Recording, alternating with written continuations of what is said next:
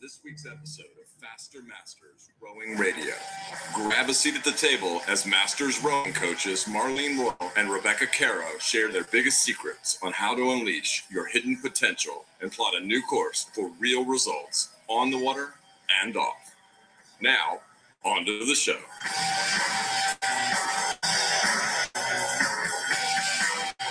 Well, hello everybody and welcome to another edition of Fast Rowing Radio, where today we're going to be talking about the challenging topic of rowing and death. I'm Rebecca Caro and I'm joined by Marlene Royal. Hello, Rebecca, and hello to our Faster Masters Rowing Radio audience. It's nice that we're back again this week. Yeah, we definitely have weather alignment. Marlene and I both complaining. I'm complaining about a storm. She's complaining about the unbelievable beauty of the snow outside her window and where the deer are grazing and other fine things. Now, death is a fact of life. We all know that. We're not always comfortable talking about it. But in recent weeks, Marlene and I, for different reasons, have come up against people in rowing who we have known and enjoyed rowing with and who have died. I personally choose to use rather direct language rather than say passed on or other epithets. And we thought that actually it was worthwhile talking about this because one of the things about marking someone's passing is the importance of having that time to celebrate and acknowledge. And I know, Marlene, you were very struck last year when Larry Gluckman died, because he was a good friend of yours, wasn't he? Yes, and we spent a lot of time coaching together over many years. And, you know, I think also, you know, Larry was an all-time great coach, but, you know, we're also seeing in rowing, you know, some of our really iconic coaches are starting to pass away, and they're starting to get up there in years. And, you know, it really makes you think about the coaches who have influenced you or you've worked with, and how much they had to offer. And, you know, that not everybody is going to be around all the time. Yeah. So the thing that I think I'd like to look on is the positives. How can we, as people who survive, the survivors, do our best to realize and recognize someone who has died? And I'm going to tell a story from a group of friends of mine who I used to row with in Cambridge in the UK called the Cows. They were called the Cows because it stood for Cambridge Old Women. And we never had cow row suits, but we did talk about it.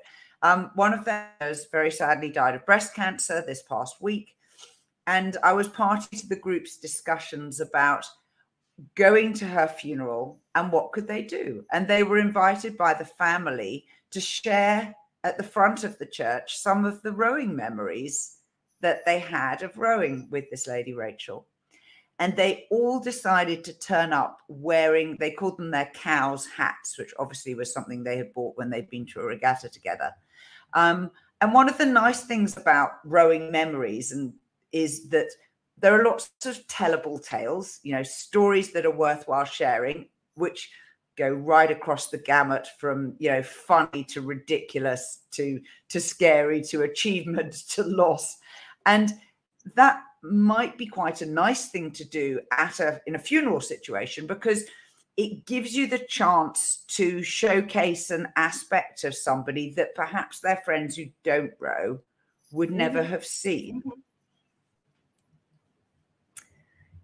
Do you have any instances, Marlene, where you've got ideas on ways that we can memorialize people?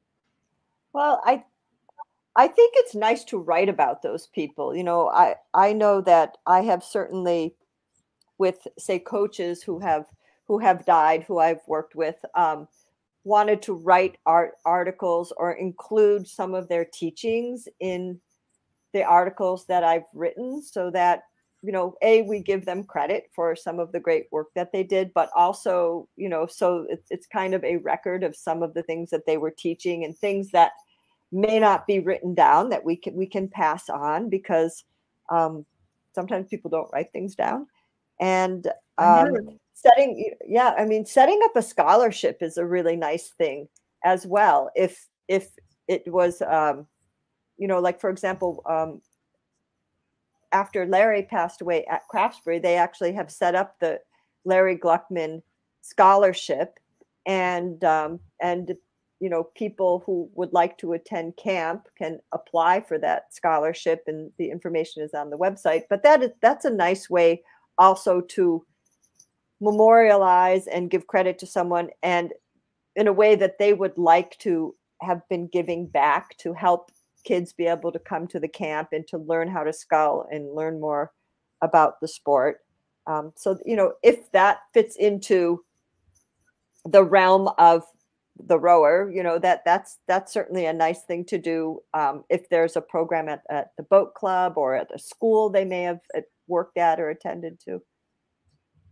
There certainly was a project for a while to try and create a website for Harry Mahon, the legendary New Zealand coach, and to see if they could speak to as many other coaches and athletes who rode with him about their memories of how he coached, because they felt that his coaching technique was so unique and so supremely successful that actually it was a learning resource.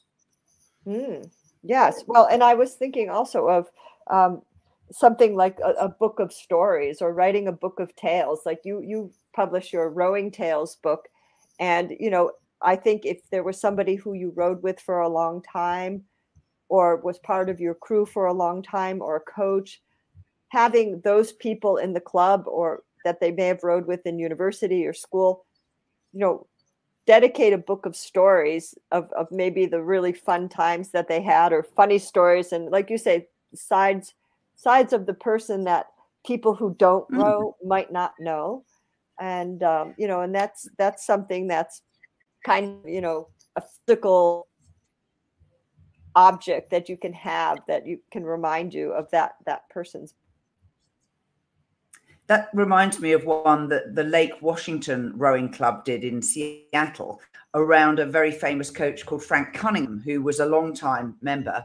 And what they did was they collected the articles he'd written for their newsletter over the years, and he used to illustrate them as well. So I have this lovely slender paperback which has little line drawings in it, not necessarily illustrating technique. They were just nice pictures of rowing.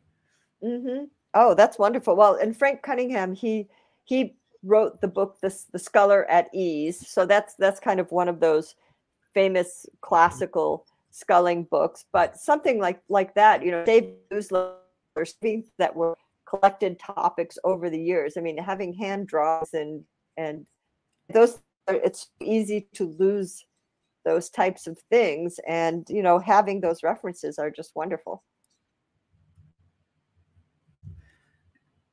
Our sponsor this week is the club program. Yeah, so our club program is a monthly training program which is tailored to the entire club. So it has all of the components of our training programs, which is the training program component, which would be designed for different peaks during the year. So in one given month, there may be 2 or 3 different training programs, depending on the race or the event that your club is focusing on. There's always a technique component, whether that's a video or an article. We have the strength program and land training exercises that are included in the club program, peak performance tips, rowing lifestyle articles, and we always have a surprise bonus gift. But one of the things that is quite unique about the club program is that we also help you with crew skills and drills. You can have a video analysis up to 3 times a year. If you need help with how to select your crew or athlete testing advice, you can email Rebecca and I at any time, and we help you with that. But one of the really successful parts of the club program is the monthly coaching call. And we set up a monthly coaching call, and that can be used in any way that really benefits the club. And for example, some examples of what we do are, I may have a video call with the coach, and the coach may want to discuss video review of the athletes, and we review it, and then he takes that information back and applies some of the drills and points of how to teach certain elements of the stroke, takes that back to his athletes or her athletes on the water. That's one format.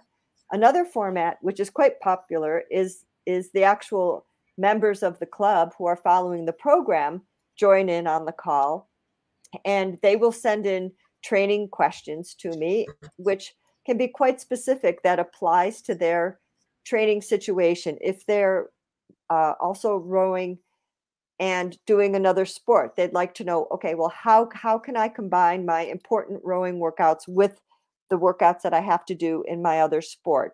Or they may want to know with a specific workout, is it better that I focus on rowing the piece this way or that way? Or they may want to talk about what's the best strategy for developing my race plan. They can have a lot of different questions. They might like to discuss their testing. What was the result of their fitness assessment testing, and what should they focus on a little bit more in training based on what their results were? So it can be quite a valuable call, and we always record them so that people who cannot be on the call are able to listen afterwards. But they learn a lot about training, and it really helps facilitate understanding why a session is written a certain way. And if athletes understand why they're doing things, they're much more likely to be engaged with the program and get the full benefit out of it. So that's one big advantage of the call. Another thing we do sometimes is we do video review, and the athletes upload their videos beforehand, and we do a live video review together, and then we record it for those members who aren't on the call but want to still learn how to look at the stroke and make improvements. And then we do it again the next month. So the club program can be, quite beneficial for a large group of people, and, really help to bring up the level of fitness, but also, I think the educational side of rowing and how to make technical changes and understanding the why of why you're training, how you're training. Of course, you can cancel at any time. So sign up for 1 month, bring your colleagues along, give it a go, see what you think once you get inside. And remember, you always get 2 months programs at any one time. So even if you only pay 1 month subscription, you will walk away with 2 months worth of programs, the current month and the prior month. Now back to our topic for today. We are talking about rowers and death. And today I want to talk about rowers facing end of life. So if you have had an unfortunate diagnosis and you know that your health is only heading one way, what are the things that we can do as rowers to support other rowers in our group who are sick but maybe want to keep on trying rowing? So I'm going to start with an anecdote from a friend who had a nasty diagnosis of a disease that meant she could no longer single scull. She had to be in a crew with other people. And I won't go into the detail of what was wrong with her, but we came up with an arrangement that 4 of us, including her, would go out in a quad once a week in a reasonably gentle format, because sometimes her illness affected her in the boat. What was interesting is, as the diagnosis progressed and she was getting treatment, she found that it didn't affect her in the boat, and she got back to actually full training, with medication. And you didn't need to treat her with kid gloves or wrap her in cotton wool, which she always laughed about. She said, "What's so interesting is that I'm actually fine in the boat most of the time, and it's the rest of my life where other things happen medically." So that was for us, as it happened, it was a reasonably short period of time. But Marlene, do you have any examples of how you've supported people when they've had times when they can't train in the way they might like? Yeah, so I had one close acquaintance in Florida who had a diagnosis that was quite serious, and it was a type of cancer. And we knew that it was not going to be a curable type of cancer. And one of the things that was very important was that he really wanted to keep rowing as long as possible and enjoy the time on the water. And even if that meant rowing slower or rowing for less time, just being able to get in his boat and go out and enjoy the lake and enjoy being outside. And just, if you needed to stop and take a break, you just stopped and took a break. And, I think it was just really important for the other rowers around to support this individual. And, and we would be rowing always so that we could keep an eye on him or see him, or we were rowing side by side with him. And we only had singles, so we didn't have team boats to use. But it was a very, very important part of his life for those years. And, he rowed as long as he could until then, he didn't have the strength to row. But I think it just added a really important quality of life element. And also, it's really important to have something to look forward to. Oh, yeah. And that outing was really something to look forward to. And this particular individual had such an incredibly positive outlook anyway.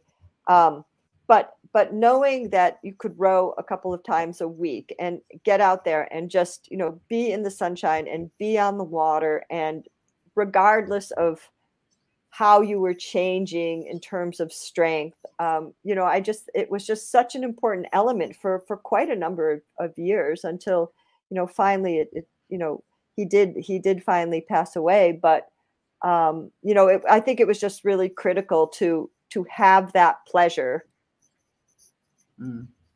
at that time. Yes. A friend of mine who had one of those breast cancer treatments where you have every 2 or 3 weeks you go for radiation and therapy, and she found that she could row on the day of the therapy.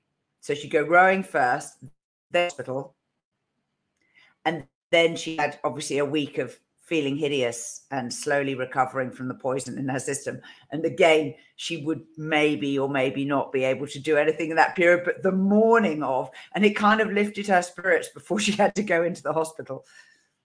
Well, and I'm sure it keeps you stronger. I mean, even if when you're dealing with the disease process, your body needs so much strength to heal, and, just keeping as active as you possibly can is always going to make you feel better by kicking up endorphins, but it's also going to help you stay physically stronger, which is, gives you a bit more resistance and, maintaining your muscle mass but I think there's just so many psychological benefits, being with people, being with friends, rowing with people, being on the water, just enjoying the nature, even if you can't train competitively.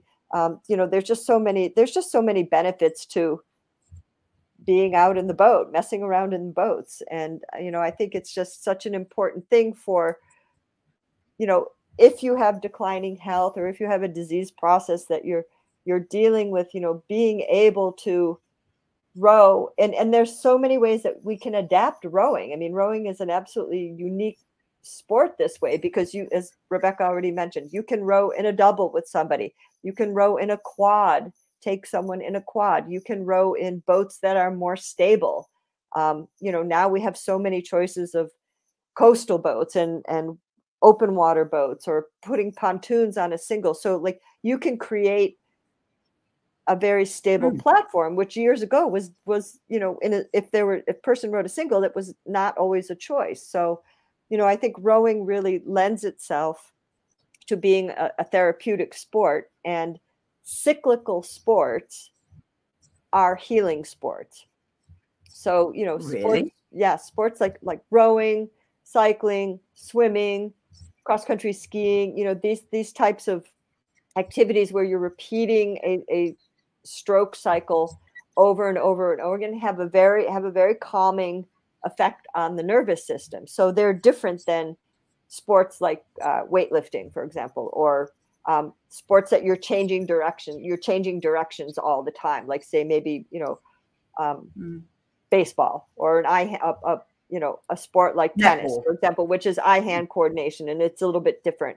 The cyclical sports have a very, very good influence, healing influence on the nervous system. Interesting, you were saying earlier about maintaining your strength. I had a conversation weekend with a friend who I bumped into at the regatta who has stage 4 bone cancer in her spine. And she said, I'm here and I'm only in quads and I'm having a lovely time. And, of course, I'm not at full power, but I'm really enjoying being at the regatta. And she told me she had gone after her initial diagnosis to a specialist. And they had said, can you kick me? And she said, you're the third person who's asked me to kick them. Do you really? I'll kick you, but do you really want me to kick you? And they said, well, stick your foot out and see if you can like push. And she goes, I can do that. And so she pushed them, and then she kicked them, and then they went, this is interesting. Based on your scans, you should not be able to do that. And she goes, I'm a rower. Yeah, I'll kick you. I know. But they may be testing some knee-jerk reactions there, but still, right? So. No, they genuinely thought she should not be able to put pressure on the end of her foot. Wow. Yes, to you, well, Bob. I know that. Keep kicking. I know. Well, absolutely. And in any situation, again, making the best out of the moment. I mean, and I think that's just it's just a good rule of life in general, because, if we don't pay attention to this moment, we miss it. And, I think as you're facing the end of life, or you have a friend who's facing the end of life, all that time becomes all that more precious. And, hopefully the takeaway is that time should be precious all the time. There's a truism, if ever there was one. So that brings us to the end of our episode. Thank you. Appreciate and understanding. Not an easy.